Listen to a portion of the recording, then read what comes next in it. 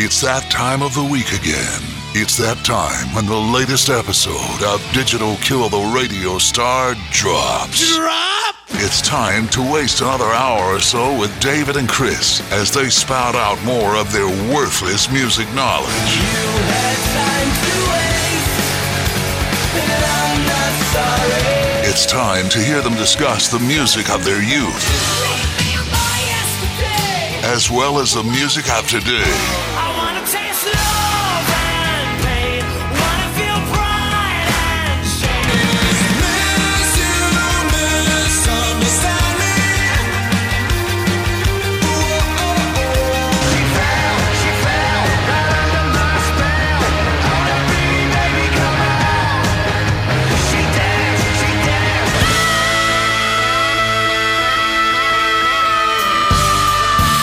So kick back, relax, and have some fun with David and Chris. Digital Kill the Radio Star starts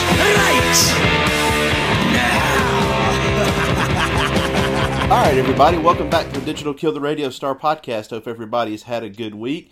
I know I have. We're getting here close to the weekend, and no better way to spend a Thursday evening than talking to my good buddy Chris Craig. What's up, David Spencer Hudson? And his camera, his camera is such a good camera. I mean, it's such a good view of you. I mean, I just Stop flirting. I know. I know. How have you been? I've been good. You? Same. Work's been kind of hectic and crazy. I'm sure it has been for you too. Yeah, mine's not as much as yours. I mean, we've mentioned before on here, without really saying exactly what we do, we're in healthcare, and I guess Dave's a little bit more on the front line, not really patient care, but a little bit more involved. And mine hasn't been as much, but I am involved in the craziness going around. I mean, in all the meetings and all that, it's just not really in my realm so much. But yeah, I'm tired of it. Are you ready though for like the new albums to come out that are being recorded right now? Because we're going to get flooded. Yeah, I wonder that. You know, I know we hear that, but we'll see. You know, because I don't know. I mean, because it may be like you said, because they don't have anything. If you're a musician and that's your career, I mean, it's one thing if you're one of these bands that has to go when you're off tour and you have to go back to your day job. But if your profession is strictly music, what else do you have to do? Right. I know you don't like to agree with Eddie Trump, but you're going to have to agree with his tweet today. What do you say? If we don't get a new Guns N' Roses song after the COVID, we're not ever going to get a new Guns N' Roses song. I would say that's pretty accurate. And the whole thing with Guns N' Roses, I'll believe it when I see it, or believe it when I hear it. I don't know. I don't know that we'll ever see music from them again. And in some ways, I don't know that we should. You know what I'm saying? Because is it going to be just a big disappointment? Yeah, it's just too much to live up to. Yeah. I think. Speaking of old bands that got stuff coming out, I don't think you're that big of a fan of them, but Metallica has released kind of the teaser and everything of S&M Part 2, which I'm actually really, really excited about. I went ahead and ordered the deluxe package yesterday, but I'm really excited about it. I'm not. Let me ask you first before I give my opinion of Metallica, because we haven't really talked about that much on here. We really, oddly enough, you have some, but I really haven't given much of an opinion. What is this going to be? Is it going to have some of the songs that were on the first one, or is it going to mainly newer stuff? It's going to have some, but it's going to have some like they do the Unforgiven Part 3 off of Death Magnetic. I don't have the set list in front. Death Magnetic. One of the things that's got everybody all excited is they do Outlaw Torn off of Load, with the orchestra. And there's a song off Saint Anger, that All Within My Hands. And I think there's a couple off Hardwired. And I think that there's obviously some repeats, like Nothing Else Matters, Enter Sandman, For Whom the Bell Tolls, The Call of Cthulhu. Okay.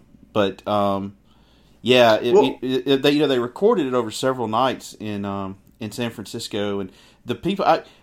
Metallica is creeping into like a top 5 band for me in the last couple of years, and there's a couple of there's one really good Metallica podcast called Metal Up Your Podcast, and they talked to a lot of people that went there, and just talked about how great it was. There's a lot of people that went the first time around 20 years ago and just talking about how much better it was. And I think they learned a lot about the process last time and were able to incorporate it this time. And they released All Within My Hands and Nothing Else Matters yesterday, and they sound really, really good. I just think it's really neat to see them be able to see like classical musicians play those songs.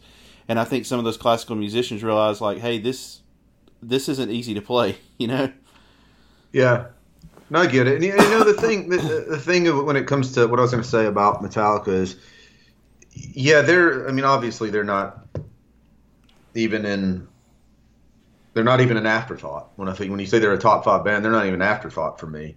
That said, though, I think Metallica was a really great thrash band. I really do. I think they were a great thrash band.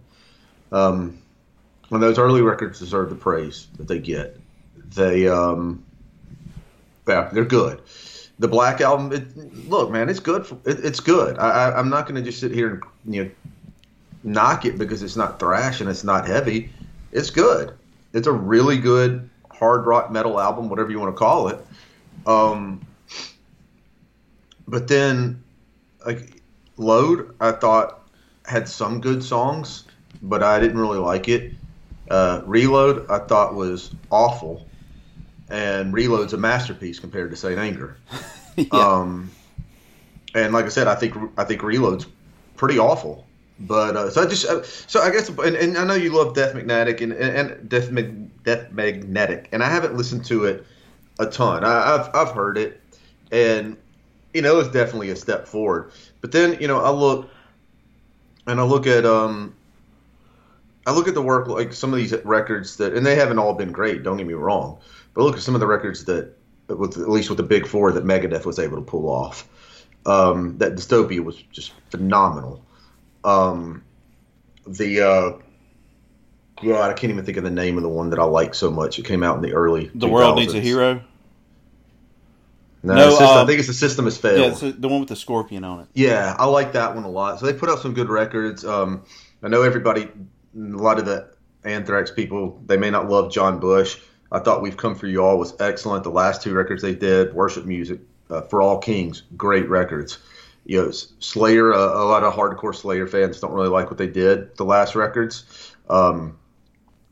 I really did like a lot of the stuff they did. The last one wasn't that great. The one before, I'm struggling to even think of the name of it.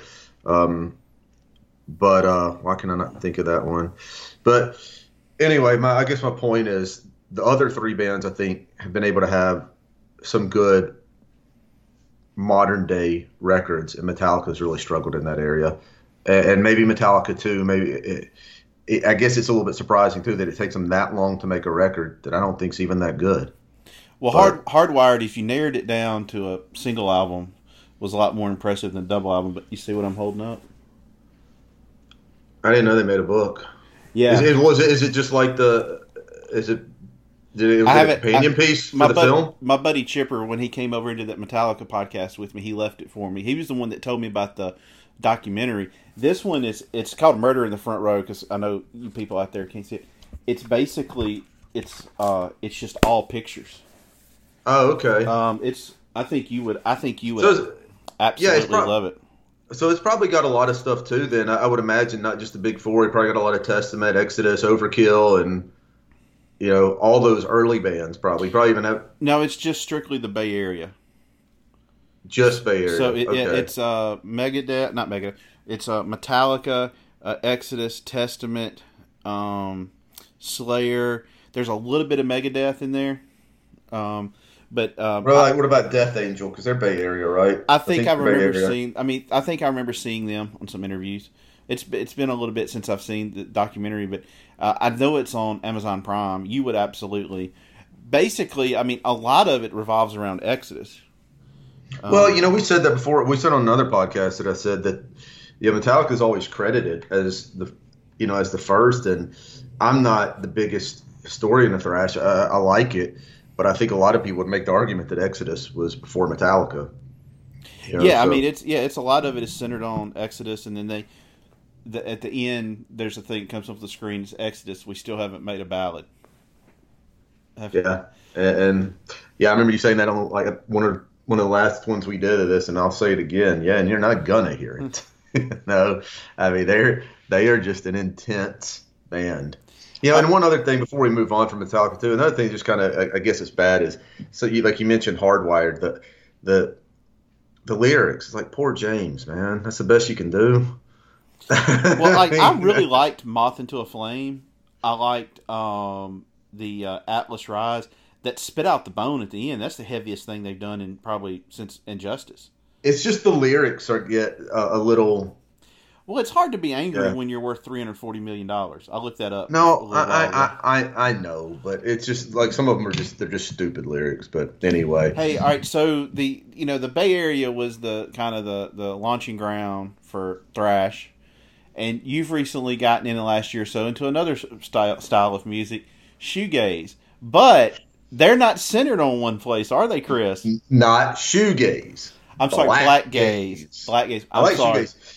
My apologies. So give me my weirdo part of the podcast. Man, I don't know why this music connects with me so much because I've said it before. I don't like black metal. I've tried some of them. Some of the more modern American ones that have a little bit more of the atmospheric and it's not just all the nihilism and I think some of it's okay, but like those early, like the Norwegian black metal bands and all, it's just not for me. You know, I have tried some like the bigger ones. I mean, about the best I can do of like the old school ones is some of the Emperor stuff. I don't think it's that bad. It's not for me. But blend some black metal and some shoegaze and put in some atmospheric sounds and whatever else you want to do. I'm in. You know, and I do have to take this is a time too to really give. I've thought about this. I think a lot of this it came from when we had Casey on from Astronoid.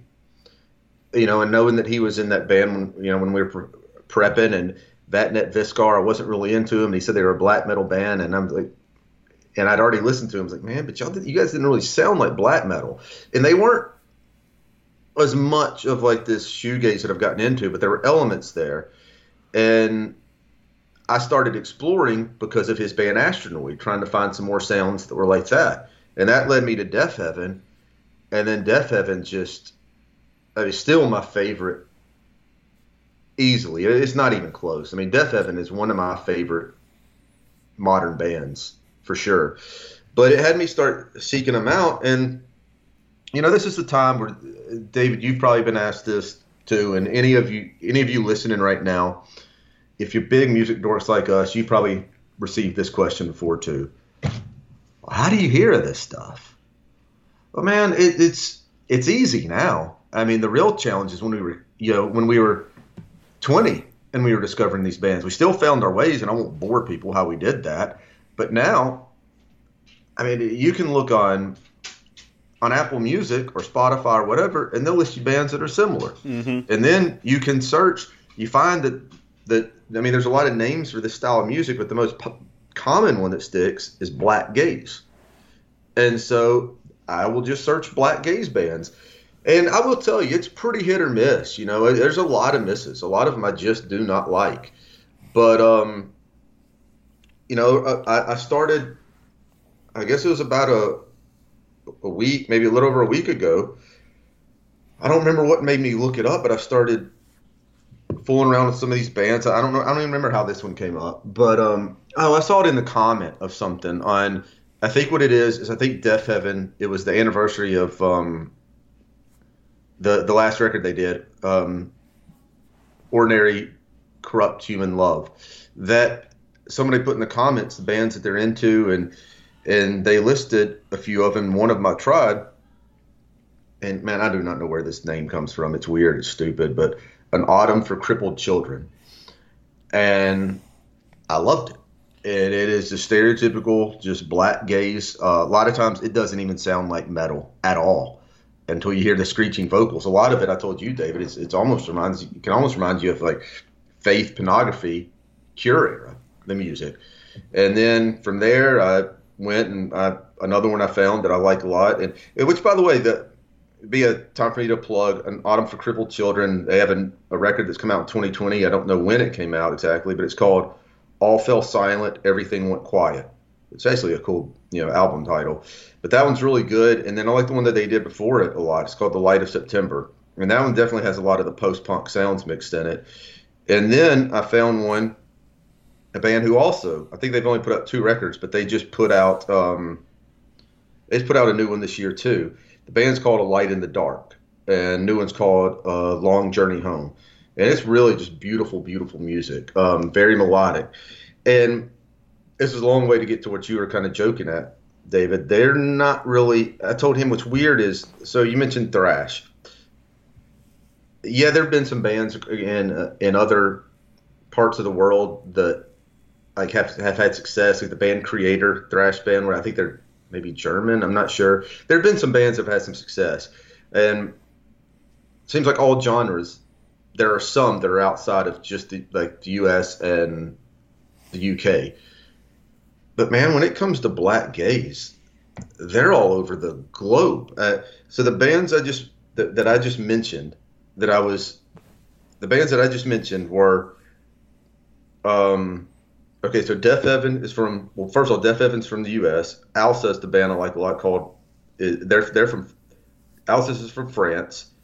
I don't know if I'm probably butchering the name of this, but Lantlos, who Rune recommended to me, Germany. An Autumn for Crippled Children, the Netherlands. A Light in the Dark, Russia. So I don't know how, like, the ones that I like the most and some of the ones that are talked about the most, they just come from all over the globe. And I don't know.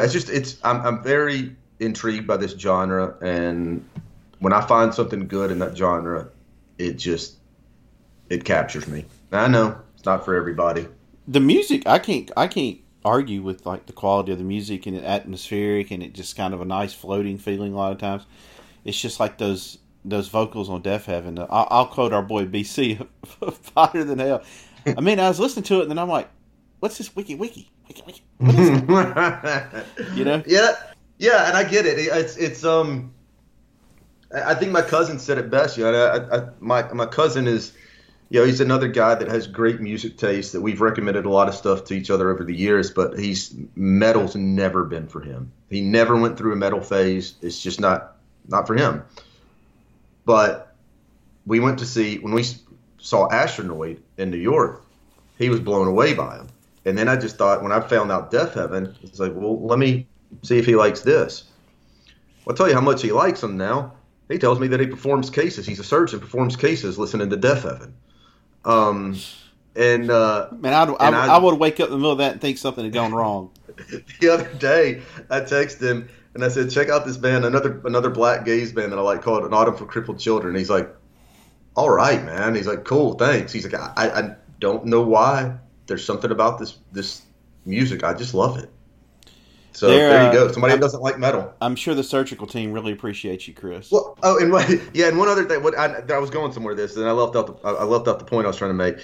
He's the one who said, when he was first talking about Deafheaven, I think most of these bands are kind of that way. It's almost like when you talk about the screeching, it's not like it's a lead singer. It's just another piece of the music that usually kind of sits almost in the background. Yeah. It almost just kind of sits in the background. It's not in the forefront. The mix doesn't put it way in the front. It's no telling what they're saying. Oh, it doesn't matter. I mean, there's one band, David, I'm not making this up. They're called Ghost Bath, and they're kind of that sound too. If I'm not mistaken, I don't think he has lyrics. He just makes noises. Yeah, and people can say, well, that's stupid. Well, like you just said, I don't know what they're saying in Deafheaven. Some of them you can understand. Like Alcest, these days there's more clean vocals than there are screeching. And some of these bands that I mentioned do throw in some clean vocals. I'll give that Alcest a try. Yeah, I think you might like some of that. Since you said clean vocals, I'll tell you one to listen to that. Basically, I don't think the new one really has any of the screeching, but I can't think of the name of the album. But there's one I'll recommend to you when we get done with this. So, Chris, you and I talked about this when we texted about it the other day. I'm going to go ahead and make the announcement so people can look forward to it. We're going to do a theme month for the first time ever in August. Why don't you tell everybody the title of it, Chris? Well, man, you're gonna put me on the spot. Now, what did I say?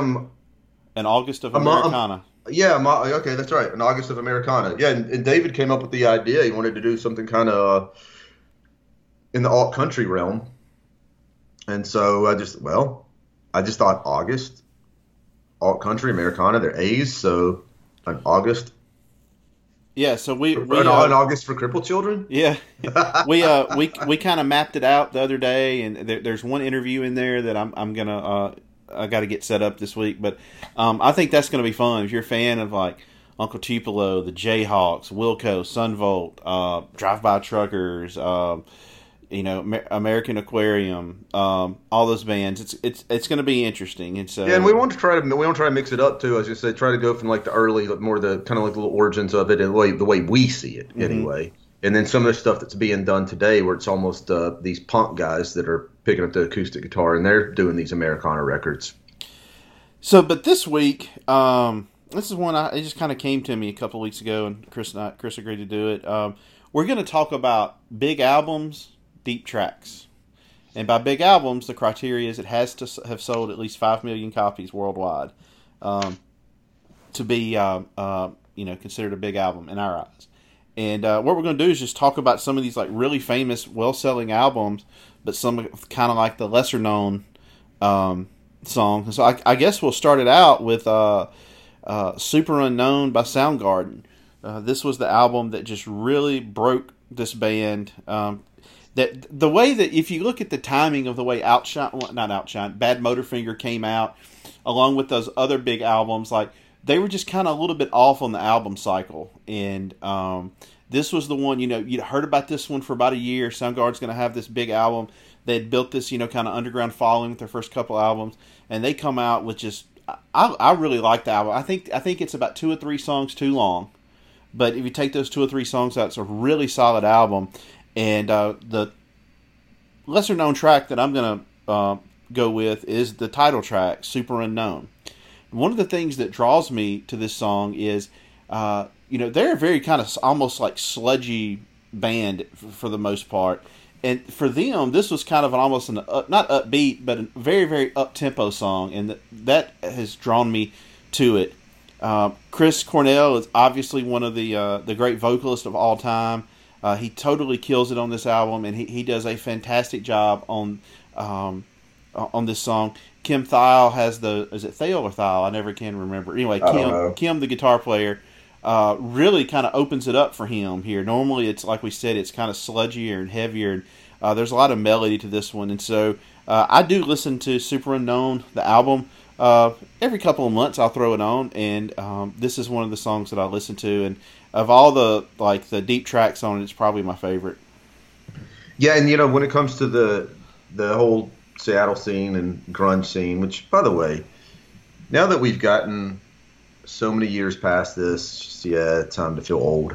But now we've gotten so past all this. The 90s era, and we've talked about this with good music, the grunge stuff was really, really good.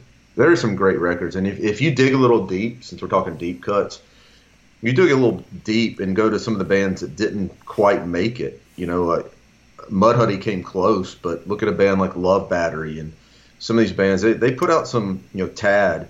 They put out some good music. It was a good era and a good genre of music. And then it just got the Seven Mary Threes and Creeds and all that just hijacked it. I guess you could say they became the Danger Dangers. But I don't know why they came to my mind. First one that Danger. But, Soundgarden was never one of the top ones for me. And don't dislike them. And I like the heavier side better, the earlier stuff better. But this was the album that blew the doors open for him, and this thing was huge. Because I remember Black Hole Sun when that song was so big, and that's one that I never did like. I still don't like it. But take that song out, there were some really good tunes on this record. I did, of the ones we talked about, we agreed to discuss on here, David. I put what I could find, just quick Google. I don't know how accurate these are, but it said this album sold 9 million worldwide. Your pick of Super Unknown. Super Unknown. It's it's not a bad song. For me, I just think that it has too much of the part of it. And what I'm about to say, I know it's going to sound sacrilege. I'm not taking anything from the vocal prowess, how good of a singer Chris Cornell was. But when he gets a little bit too much of that high pitchy stuff, it can kind of wear me out. And he does a lot of that in this song, and that's what kind of turns me off a bit on this. You mentioned the word sludgy, and one that I went with is a very sludgy song, and that's Mailman. It's sludgy, but it's also groove metal. Yeah, and it's one of the ones where it's not as much of where I talk about the high pitch that Cornell will do. He doesn't do much of that, not until towards the end of the song. So that was my pick. Yeah, Mailman's a great song. It's on the first half. That first half, for sure, of the album is just, to me, doesn't have any misses on it. All right, one of the biggest selling rock albums of all time, bar none, AC/DC's Back in Black. The first album with Brian Johnson.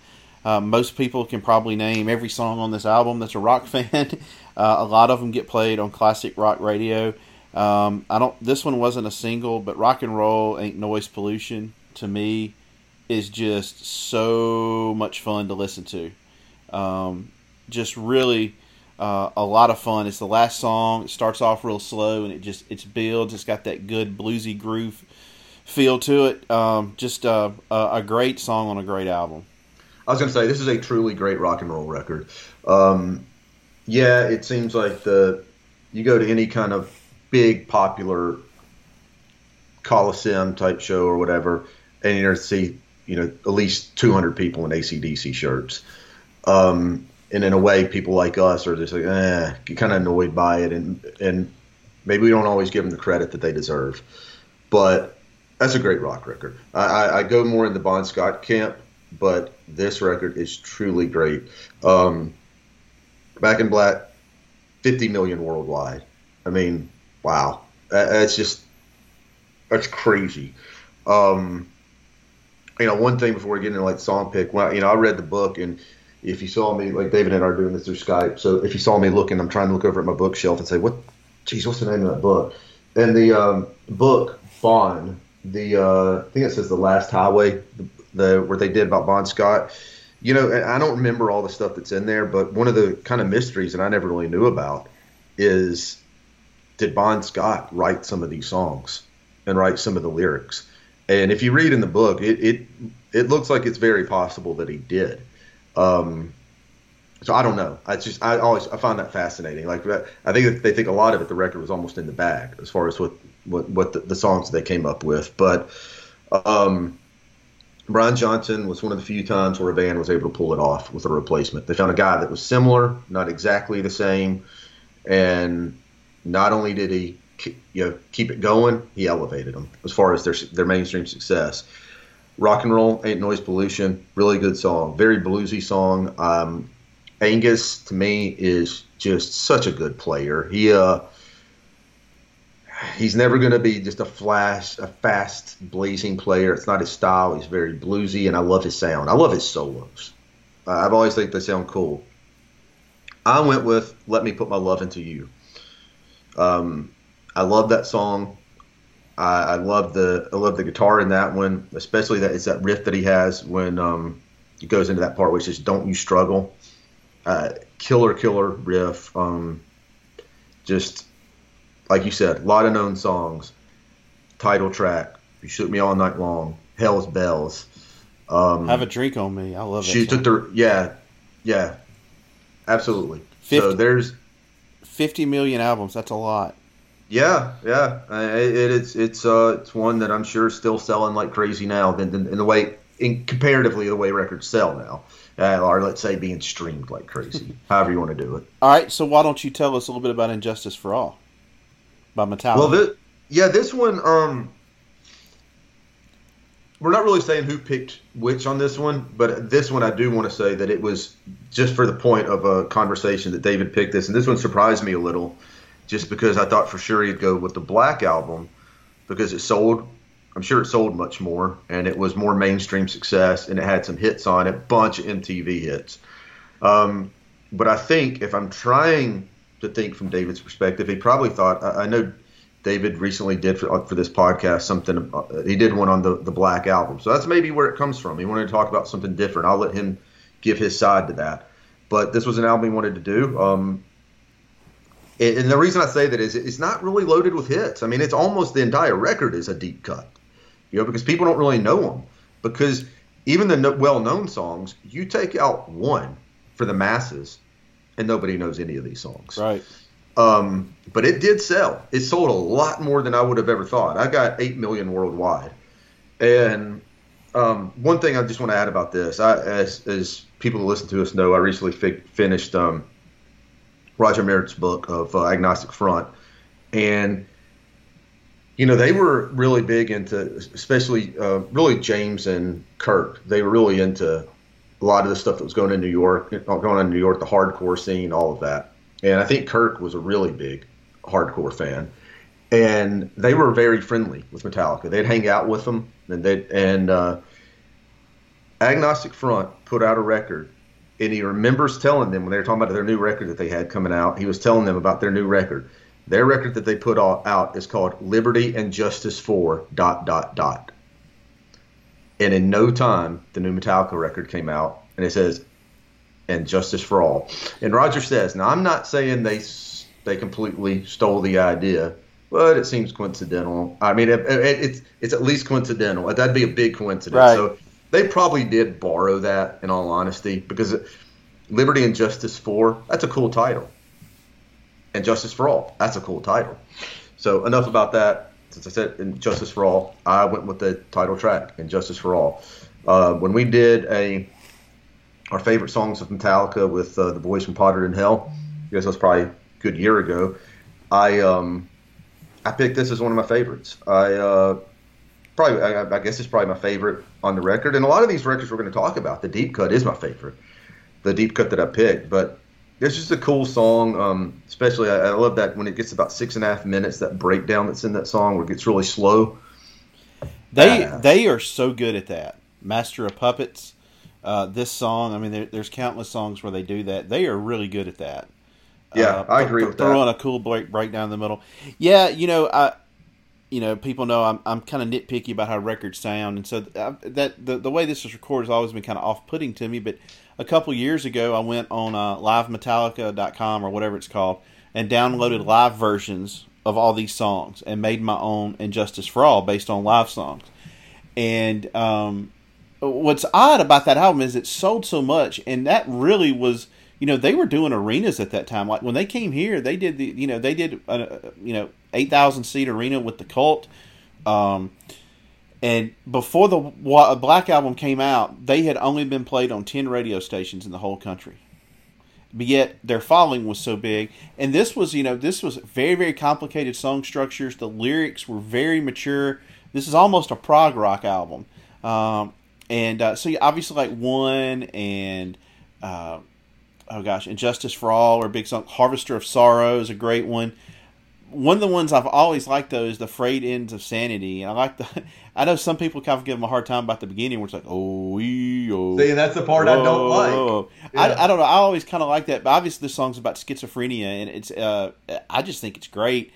And they hardly ever play it. A lot of times if they close with Enter Sandman, sometimes they'll do a Frayed Ends of Sanity tease, and but they very rarely ever play it. They really, outside of Blackened and One, which Blackened's kind of rare, and they play One, of course, every show, and a couple of times every tour they'll sprinkle in the song In Justice for All. They largely ignore this. I think they don't enjoy playing a lot of these songs. They've talked about how hard they are. And that's kind of how that Black Album came to be. They wanted to write simpler, quicker songs. But I have gotten past the issue of how it's recorded, and really enjoying it. Yeah, it's a good album. I told you when we were having my few minutes talking about Metallica, I don't like the second half of their career. They were a great thrash band, and when we were kind of getting ready for this, and we had made our song picks, I run, and so I was going to go for a run, and I thought, all right, I'm going to listen to In Justice for All. I really was enjoying it. It's a really good record. It's a good thrash record. Really good. It is. It is. All right. So the next album we're going to go with is the comeback album for U2. They had done Achtung Baby and then done Zooropa and the Pop album. And those just were kind of all over the place. And then the Pop tour was this big bloated tour that was just kind of a mess. And they went away for a couple of years. And as Bono has kind of famously said, we saw an ad wanted for the greatest rock band in the world, and we applied. And they come back and put together the most focused album since Achtung Baby, an album loaded with hits, and came out right around 9/11. The song Walk On was kind of a big deal with the 9/11 stuff. And then Beautiful Day, of course, they played it at the Superdome for the first Super Bowl post 9/11. But there's a song on there called Kite that I think is just gorgeous. This is a beautiful song. And it turns out, I think it's more or less about his father, who I think was maybe fighting cancer at the time. Go and listen to this song. This is just beautiful. And this is like U2 at their best. Like, it's just a beautiful song. And it got played a lot on that tour, and I think it's gotten dropped for the most part. But I really like that album, and this is kind of one of the unsung heroes of it. I got it. Yeah, and I got to say, I haven't listened to this album in years, but I know I bought it when it came out, and I really liked it. I remember it. You talking about like the comeback album. I didn't like. There was some stuff that I liked between Achtung Baby and this record, but overall I didn't like albums between them. And I really liked this album. And it was released right in the time when album sales were just about to stop. That was just about to stop. Mm-hmm. Hadn't quite happened yet. And this one sold 12 million worldwide, is what I got. And I remember listening to this. The song that always just got me, because I just was captivated by its beauty, is also Kite. And we have 10 albums. We're going to talk, just kind of pick on this. And that, I think that's only the second one. That's only one of two that we picked the same song. Beautiful song. Yes, if you haven't heard it, go listen to it. You'll enjoy it. All right, Chris, Alice in Chains Dirt. What you got? Well, how many albums did it sell? Lowest one of any of them we're going to talk about. It barely made the cutoff. It made the 5 million, and that's worldwide sales. But yeah, this was a big record, you know. And I always think about this record, and I think I'm sure you've seen this, David. I've seen it several times. Jani Lane talks about going into Columbia Records, and he goes to meet with the president of Columbia. And, you know, he was used to, on the back wall of his office, whoever, I can't remember who the head is, but whoever the head was, had this huge picture of, I guess it was Cherry Pie. You know, and Warrant was, man, Cherry Pie was a big record. And they had just released 2 big records in a row. And then they come out with Dog Eat Dog. And he's going to meet with the record president. And behind him is Dirt. And Jani Lane says he was just kind of like, it's over. Oh, yeah. It's like, wow, we're done. Because he knew that music wasn't anything like what they did. And this was when Alice in Chains were really start. They, like Super Unknown, this was their breakout record.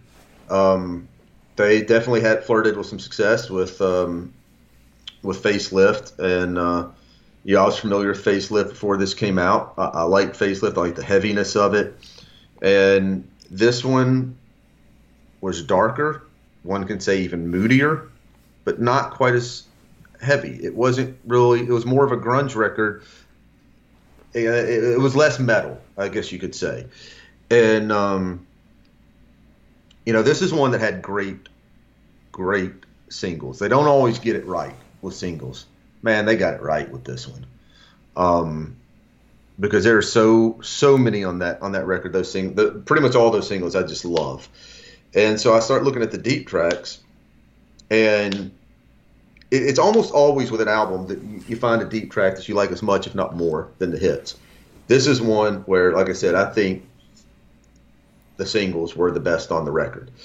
So I start digging, and I start looking, well, what is my favorite? What do I like off of this? And this is one that I always did love. This is one that, you know, back when I'd try to make my mixed cassette to put on for the gym, I'd have "Damn That River" on there. You know, it's a killer song. It's still got that. It could go on Facelift. This song could go on Facelift, and that's my pick. What a riff! I really like this what one. a riff on that. Yeah. I mean, everybody knows that this is one of my favorite albums, and Jerry Cantrell is one of my favorite musicians on earth. And just this album is so just hauntingly beautiful, and unfortunately became true. And this is drug addiction had really started taking over for both of them. Really, Jerry, and Mike Starr. He eventually died of an overdose. They were, having their issues, and Lane was going down a dead end street. And so I picked the song "Junkhead," and it's probably the slowest, sludgiest song on here. But the lyrics are just so, they're great, but also disturbing. It's basically about being an addicted drug dealer, and it's got the chorus, "What's my drug of choice? Well, what have you got? I don't go broke, and I do it a lot." It talks about, seems so sick to the hypocrite norm, running their boring drills, but we're an elite race of our own, the stoners, junkies, and freaks. Are you happy? I am, man, content, fully aware. Money, status, nothing to me, because your life's empty and bare. It's really, I don't know, really dark lyrics, and they played this, I think, on maybe the singles premiere party. They didn't play it a whole lot, but they may have played it on their last show that they played as a band. But anyway, I love that album, and Lane Staley was such a good vocalist. And we talked about, you talk about a lot of times about like Brian Fallon and his ability to emote. Like Lane Staley could make you feel it. Yeah, Lane Staley just had a unique sound. He stood apart from a lot of those.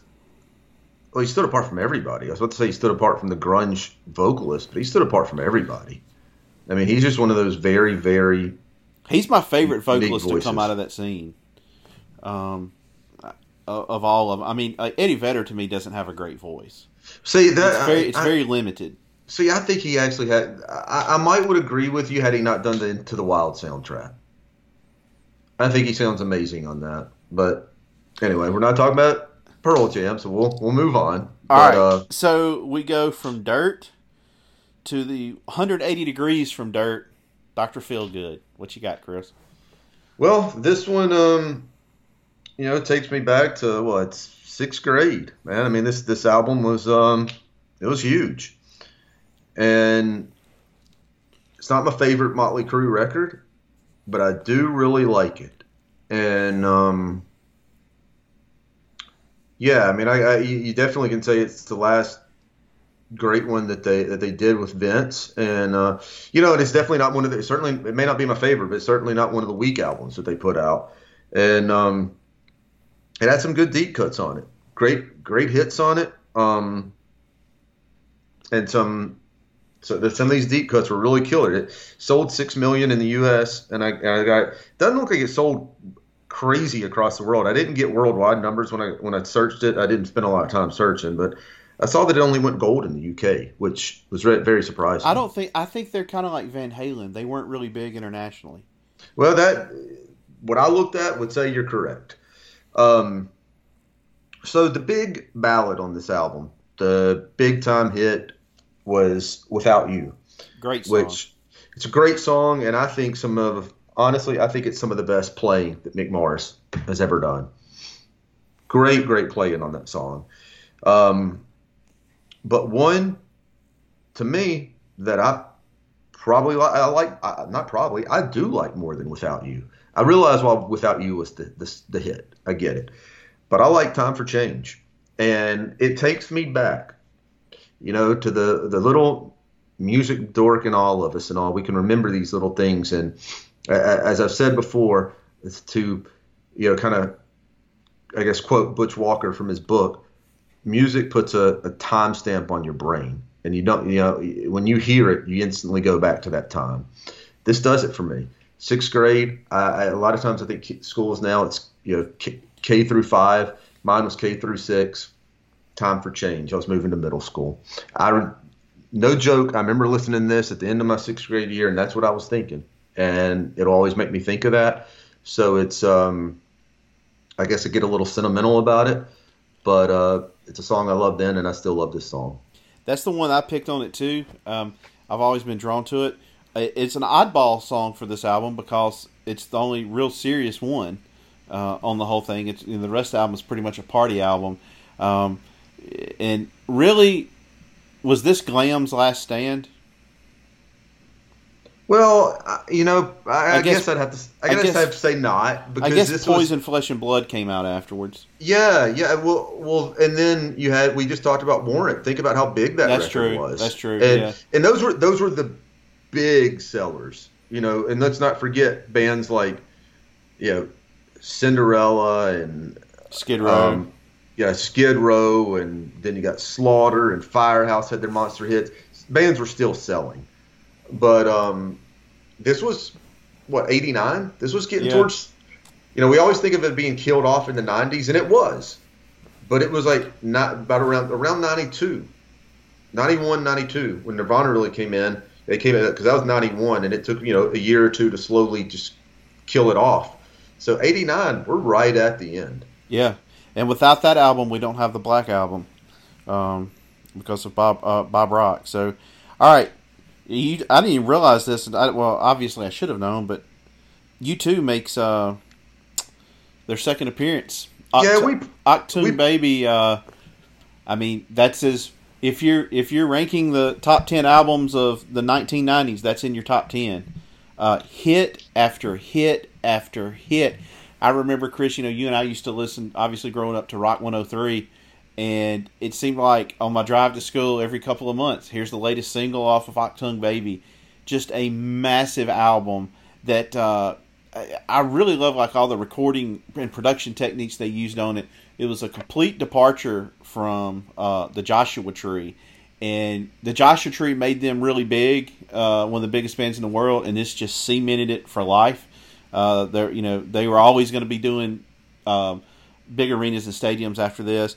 Obviously, you've got Mysterious Ways, One, Who's Going to Ride Your Wild Horses, all the singles that came from it. But one song that I've always liked, just because it's kind of funky sounding and it's kind of different, is Trying to Throw Your Arms Around the World. To me, it's just a great U2 song, but it's a little bit different, with the way, some of the drumming techniques on it and the bass line and everything. I listen to most of this album all the way through. There's one or two I may skip, but just a massive album. Yeah, it's a cool chorus on that song, too. So this was really big. Sold 18 million worldwide. When this was coming out, because even though we talk about all the glam that we listened to and how we grew up with that, there was still bands that I listened to. Yeah, we've talked about this a lot, David. You were stuck, like, really in that one, like, segment of music, and I did step out a little bit, whether it be listening to some New Order or listening to U2, and so I didn't really like what I was hearing all this talk. U2's because they've completely changed their sound and all that. I didn't like that. I thought I was going to hate the record, and I didn't. And again, timestamp on your brain, you'll really appreciate this one. The album hadn't come out yet. And it was just, this was a Friday night on Rock 103, Mysterious Ways, which is maybe my least favorite song on the album. But at the time, I loved it. And that song's playing. My best friend at the time was spending the night. We were, what grade? I guess I was 8th grade, I think, when that was out. Came out in 91, I think. I think I was 8th grade, and I remember, you'll get a kick out of this. I remember listening to this song, just loving it. It was still so new, and my mom was driving us to drop us off over at the Pink Palace Museum to watch the Led Zeppelin Laser Light Show. I still remember that. But I went with what is probably my favorite song on the album, and that's Ultraviolet, Light My Way. I think that's also a beautiful one. But I'll tell you, it didn't, even though it's possibly my favorite one, it didn't win by as much of a margin as you would think, because when you talk deep tracks, I I can make an argument for So Cruel. Man, that's another one that's just different, and that's a good song. Ultraviolet, Record. they played that when we saw them. Remember? Man, it's hard for me to remember the set list and That's all. when So I don't really remember. the microphone came down from the ceiling and it was like glowing purple, and I remember that because it's rare for them to play that. Yeah. All right, Chris, one of your favorite albums of all time, so I'll let you do the honors. Nirvana's Nevermind. Well, I wouldn't say it's one of my favorites, but I'm a big fan of it. Yeah, and it's funny.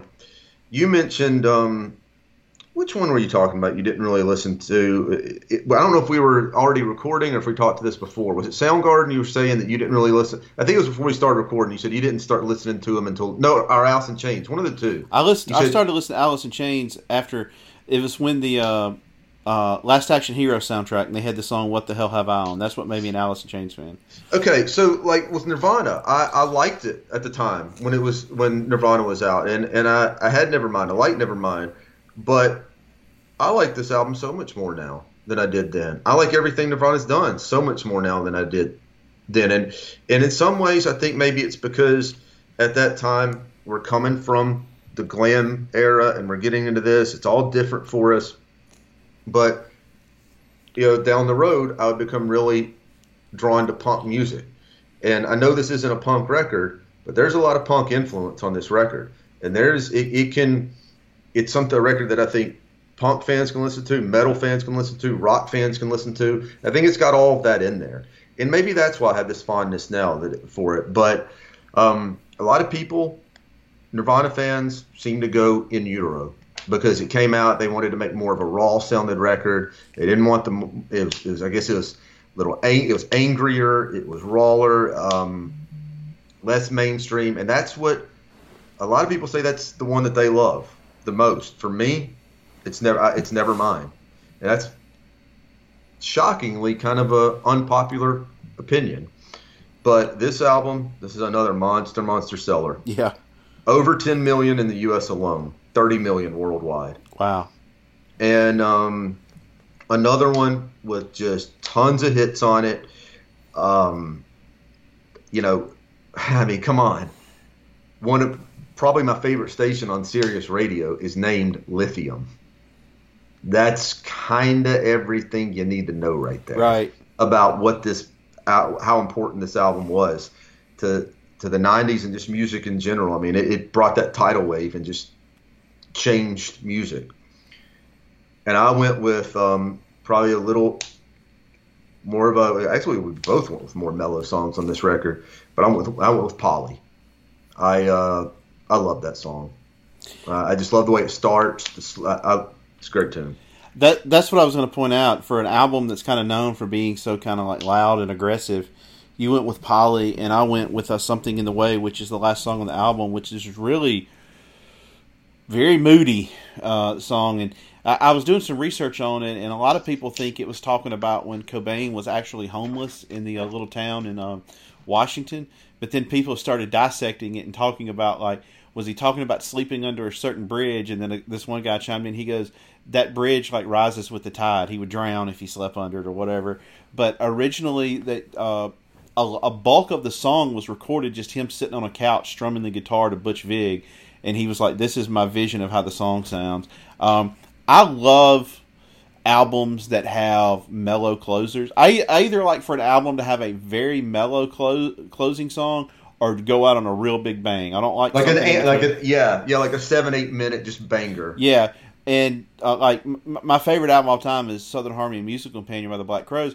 The last song on there is a cover of Bob Marley's "Time Will Tell." It's just acoustic guitar strumming. I just think that's great. And so I'll always one of the things I used to judge an album a lot of times, what's the last song like? Because I think artists that really are confident in their playing and in their songwriting aren't scared to put something on last. I've talked about my issues with this album in the past, but I really like this song a lot, regardless if it's on Nevermind or not. It's a good song, and that's just, this is one that for me, there's not filler on this album. And I do like that song a lot. And I'll tell you too, I can't think of the name of this, but you'll easily be able to find it by just doing a search. It was either on Netflix or Prime. I can't remember which one. But there's a documentary, and I don't remember all the details, and I'm not going to take up 5 minutes of just trying to remember it. Go to this documentary, and David and anybody listening, if you haven't seen it, I think you'll really appreciate it, because the theory that maybe he was murdered by Courtney, man, they point out some. It makes you think. I will tell you, it really, really makes you think.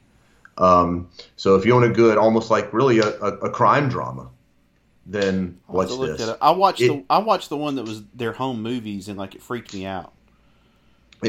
Yeah, I know what you're talking about. This doesn't do a lot of that, but it's like one thing that people don't know. The only thing I'll say about this that I was unaware of. Kurt Cobain was planning on divorcing Courtney Love, and she knew it. Interesting.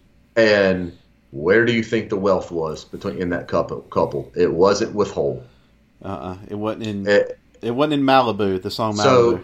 So I guess what I would say is there was a motive there. Interesting. So I think you'll enjoy that anyway. Interesting. All right, the next album is R.E.M's Out of Time. The band that's synonymous, more or less created alternative rock, indie rock, decided they wanted to be big. They did that on Green to some extent, and then they went massive on this album, but I don't think they sold out on it. They actually stripped their sound down a whole lot. It went acoustic, but they went through the stratosphere. You can make the argument they did everything not to become massive stars. You could make that argument. You could, but boy, how many did it sell, Chris? I'm gonna say 9 million. Let's see, 4.5 US, but here's a big one. 18 million worldwide. Massive in Europe, they are. Yeah, this was a big record. All right, your pick is kind of an interesting one. I went with Country Feedback. This record has it's completely different for R.E.M. and there's some pretty uplifting stuff on there, and there's some moving stuff. Losing My Religion, none of us really knew back then because we had never heard this, but so this was supposedly an old phrase of yesteryear. It's about having a crush on someone. You look at look at Shiny Happy People. Look at Radio, the radio song, the first song on there. There's some very happy sounding songs on this. There's a lot of that. Country Feedback ain't happy. That's not a happy sounding song. It's just kind of him riffing some lyrics, isn't it? Yeah, I mean, I guess I don't even really know all what he's saying on it, but that's kind of what every R.E.M. song is. Michael Stipe was never his lyrics were not always super clear, but it's different. It's a very different song for the record, and it's a very different song for R.E.M. But a song that in some ways kind of mirrors that from several years later from an album that we love, Evo the Letter, and that song is just insanely good. And I think you'll agree with me on that. But yeah, I love this record too. This was probably when I first started getting into R.E.M. And it's one that, like, their big breakthrough album is, man, I could tell you my favorite R.E.M. album. I pretty much always go with Life's Rich Pageant. But could you make an argument for this one as my favorite? Yeah. It's to me, it's that good of a record by them. They're massive breakthrough. A lot of times those aren't the great records by bands that you love that have had a long career and then they bust out with one.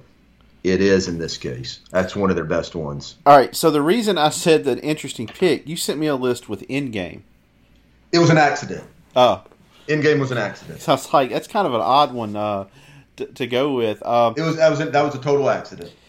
The thing that takes this album from being a good album to a great album is the last half of it. There's no let up. Whereas a lot of albums toward the end there are Country Feedback, Texarkana, God, that's a good song. I went with Me and Honey just because I think it's like a great pop sounding song. You have the cool Mike Mills bass licks going on at the front of it, and it's what's her name from B-52s? Kate, is it Kate? Is it McPherson? Something like that. She's singing on it, and if you watch them play it live, Mike Mills comes close to like replicating her voice. You know, I've always liked this song. I thought it was unique, kind of quirky. And it's a good song on a, like you said, a great album. A record without filler, and I love that song. And actually, I think this is pretty cool, David. I don't know if you really caught on to this, but we picked the last two songs on the record. Interesting. I'm next to last, and you're last. Yeah, interesting. All right, our last album is from one of Chris's favorite artists, so I'm gonna let him do the honors. All right, gonna go as Stevie will say. It's boss time. Bruce Springsteen, Born in the USA. My first cassette tape. This one right here. First one I remember being. I believe it was a Target where I got this. This record was big. Wow. I mean, this is one of the biggest records of our lifetime when it comes to rock records. Because you think about it. Yeah, we talk about Back in Black selling, 50 million. But that was 1980. We weren't really into music yet. We were so young. But when this one came out, I guess I was probably around kindergarten, first grade, somewhere in that range. And I remember it was almost like it kind of set a style in a way, the way that grunge does. There was the blue jeans and the cut off like flannels and the headbands. And I think we forget that he had that kind of an impact, that people were kind of emulating him. That's how big this record was. And, it's got, this is what's crazy to me, 7 top 10 singles. We talked about Injustice for All. You could pick almost any song on there. The truth is we didn't have a lot to pick from on this record. But I thought, I think it'd be a good one to do. It's a huge seller. And, I remember putting on our Twitter when this one came out that, it's the big, massive album. It was all over pop radio. It was all over MTV. And you look at those early records, Darkness on the Edge of Town. You look at The River, these brilliant, brilliant records before he blew up. And, obviously, Born to Run. So it's almost like, this pop side of him that got blown up. He had a song like Dancing in the Dark and all. It's like you want to be like, it's not as good, whatever. Screw that. It's a great record. It's a great Springsteen record. And I went with No Surrender. It's my favorite song on the album. It's way up there on my list of my favorite songs by him. This is a song that, people have covered this like crazy. The Live from Hyde Park, I'm pretty sure you've seen that, David, where Brian Fallon sings with him. Brian Fallon in the Gaslight Anthem. You guys, if you haven't seen this, look up Bruce Springsteen, Brian Fallon, No Surrender. When Brian Fallon, when he gets in, I get chills when he does that.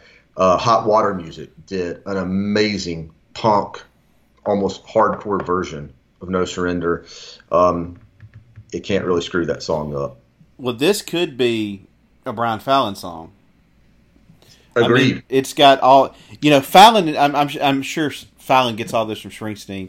They're both real big about singing about nostalgia in a positive light. Like, yes, we're young dreamers. The world is ahead of us. We've got this time, and we're gonna live it for what we can, and we have these big dreams about our life. And then subsequently, they can also sing about looking on back that and realizing like life didn't turn out good for me. But if you told me this was a Brian Fallon song, it would make total sense. I mean, it hits all his bases. It makes me think of, do you follow you follow Hard Times? I don't think so. It's like The Onion, but it's about music, largely punk, but not always. And there's one little fake story, and Brian Fallon liked it, and he thought it was great. It's like a little cartoon kind of like drawing of Brian Fallon I think he has a flashlight, and he's at a garbage can. And it says something like the headline is something like Brian Fallon caught digging through Springsteen's garbage again for lyrics. I mean, you could totally believe that. Yeah, like, so this was like, when we said we're going to do this album, I went to My Hometown. I love that song.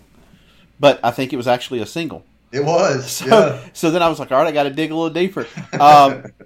I'm Going Down. I like it because I think it's Springsteen kind of paying tribute to 50s music / rockabilly music. Like that, this could be something Elvis could have sang. And I mean, Springsteen loves the 50s. I mean, he talks about all that. He loves Elvis. Yeah, he loves all of that. And just, you know, I think like I heard somebody say he wrote like 50 or 60 songs for this album, and he turned it over to the record company. They go, "Do you have one more in you?" And "Dancing in the Dark" is what came out of that. But I thought this song could have been a single. Just it's so poppy and upbeat, but it's got that classic 50s feel to it. I agree with that. This could easily be a single. I love this song. I think Bobby Jean could be a single. I mean, it was nothing but the record is just almost like our greatest hits for. If you think about it, at the time there were two records that came out then that honestly the entire album could have been a single: Thriller and this. Yeah, you're right. And you know, with this album too, if you with this one, geez, I just lost train of thought. You know, you look at the throwaways and all on some of the outtakes of this record that are on tracks. You know, this is one of the most prolific songwriters we've ever had. I mean, that's just all there is to it. He's thrown away songs that were just ended up being massiff hits. Blinded by the Light. Blinded by the Light, which he recorded. He at least recorded that one. But God, what's the Pointer Sisters' big hit? Is it Fire? I think it is. And then he gives Patti Smith more. He always tries to give her credit on it, but the song "Because the Night," he gives her credit because he hadn't finished the lyrics. But come on, I mean, he pretty much had the song done. He had the arrangement. He had a lot of the lyrics. So yeah, we're talking about two songs right there that he didn't even record. Yeah, he and Prince made a lot of money by giving their songs to other people. Yeah, you're right about that. Interesting. Well, this one was a fun one to do. I really enjoyed this. I kind of enjoyed going back and listening to some of these big albums that I haven't listened to in a while. Same here. I enjoyed doing this as well. And yeah, there's a lot of other records we could have done on this, but you know, we tried also. We wanted to do records that we liked and that we were both familiar with. And there's some stuff that we could have put on there that sold, 20, 25 million, but maybe we just weren't a fan of the record. And I'm not going to name bands' albums right now, but we just weren't a fan. Anything by the Eagles. Massive, massive sellers right there, too. Yeah. I mean, we could – massive sellers. Because when I was looking this up to see album sales, wow, they had a couple of them way up there. And I'll tell you another one that kind of surprised me. It was so high up that as far as sales was Green Day's Dookie. That thing that pushed a lot of copies. I think that was the little engine that could. Yeah, man, that pushed out. That's one where that record label was like, geez, man, they did not expect that. No way. All right, everybody. So that's going to wrap it up for this week, and we'll try to maybe get one more in before we do our August of Americana series, which I'm really looking forward to. And I think if you're a fan of music, you're going to you're going to enjoy it. I think we got it laid out in a sensible manner, and maybe turn you on to some good music. So Chris had the honor this week of playing us out, and he picked off Born in the USA, No Surrender. Take care, everybody, and we'll see you next week.